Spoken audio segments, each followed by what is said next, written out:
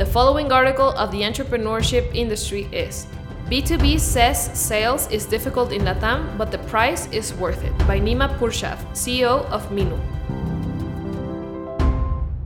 An excellent B2B SaaS solution with poor distribution will fail regardless of the market where it operates. B2B sales is hard. Sales rock stars are constantly poached. Sales tech stacks are regularly upgraded as new innovative tools quickly become best in breed. Even top-performing teams are not fully satisfied with their hiring and training processes. Sales enablement efforts to optimize tools and methodologies never end. On top of this, Latin America has its unique set of cultural and market stage challenges. As a result, fast-growing U.S. B2B companies with well-oiled and tested sales machines find their sales stalling upon expansion into the region. At Minu, a B2B SaaS employee wellness platform, we 5x'd our annual recurring revenue in Mexico in 2022, with several key lessons along the way. Due to the non-confrontational nature of most Latin Americans, you will rarely hear "No, I'm not interested in your solution," or receive straight-up answers on where your products come short. The feedback loop breaks. Highly valuable information to improve the value proposition and the sales process is lost. The pipeline category of lost deals remains almost empty while prospects accumulate in pending decisions.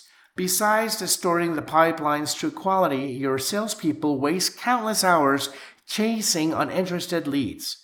Culture-specific expressions such as "let's find each other next month" incorporate unnecessary inefficiency into the follow-up process. To solve this, the pitch and its related enforcing mechanisms such as checklists for audits of call recordings must demand clarification of the purchasing decision process and avoid at all costs closing call without a compelling event, a specified date and time for the next step discussion. This will push uninterested leads to be forthcoming and reduce the time spent chasing deals for follow-up calls. In the sales call, this discovery process toward the validation of pain points that your product solves needs to be bold and incisive to force whether a match truly exists. Latin American markets, except Chile, are at an earlier evolution state than the US, where buyers regularly review the latest B2B software options in the market and decide whether to continue with or replace their tools. It is hard to replace existing systems, as evidenced by the slow growth among SaaS players that have tried. You'll commonly encounter unexplained inertia from past decisions and "if it ain't broke, don't fix it" mentality. Functions in HR or finance in many organizations are reactive. They are not used to proactively search for value creation through innovation. Low labor costs lead to a high level of manual work, often with low productivity levels, with teams wary about any additional work to implement or maintain new tools. The B2B sales pitch should be emphatic about the solution's low switching costs, its operation on top of or along existing systems rather than replacing these, and its lack of additional work, or preferably its ability to reduce existing manual tasks. The Latin American B2B sales culture is not highly evolved. It continues to be deeply relationship-driven. It was not that long ago that the entire industries were concentrated among a few corporations, which in turn were controlled by a few families that did business deals among themselves. Putting aside the occasional corporate corruption that you find in most emerging markets, this results in a sales culture that favors salespeople with long Rolodexes who belong to certain social circles or have certain last names, or are good winers and diners, rather than hard-working, naturally gifted, and hungry rising stars. Moreover, there is a small, high-quality candidate pool and adequate training for salespeople.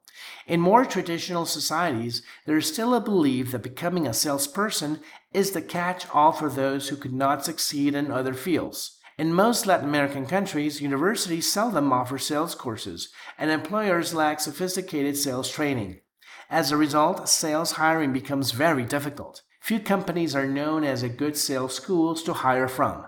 At times, candidates come from large multinational corporations where they piggyback on existing brand and relationship networks but then struggle with outbound sales. Other times they come from organizations without quotas, sales tools, and KPIs. Such a context increases the chances of mishiring salespeople. Given this, it is recommended that companies test all salespeople during a 3-month trial period. Sales onboarding should include intensive training and enforcing in the use of tools and metrics. This should be followed by continued sales methodology training through coaching, constant audits of sales call recordings, role-playing, pitch contests, and hands-on mentorship. Relationship networks can be accessed through success-based ambassadors and partners, while sales capabilities and performance need to be built and constantly improved internally. Sales enablement needs to play a more important role in the early stages of the sales machine. The macro opportunity in Latin America for SaaS is huge. Company pain points, frictions, and low satisfaction levels exist everywhere you look. As in most emerging markets, the biggest issue to solve in Latin America is trust.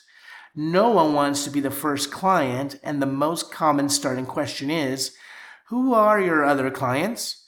But once you get over this initial sales hump and sign several large accounts and iconic logos, you will see the objection list quickly dwindle down and the sales motion accelerate, making the challenging path so very worth it.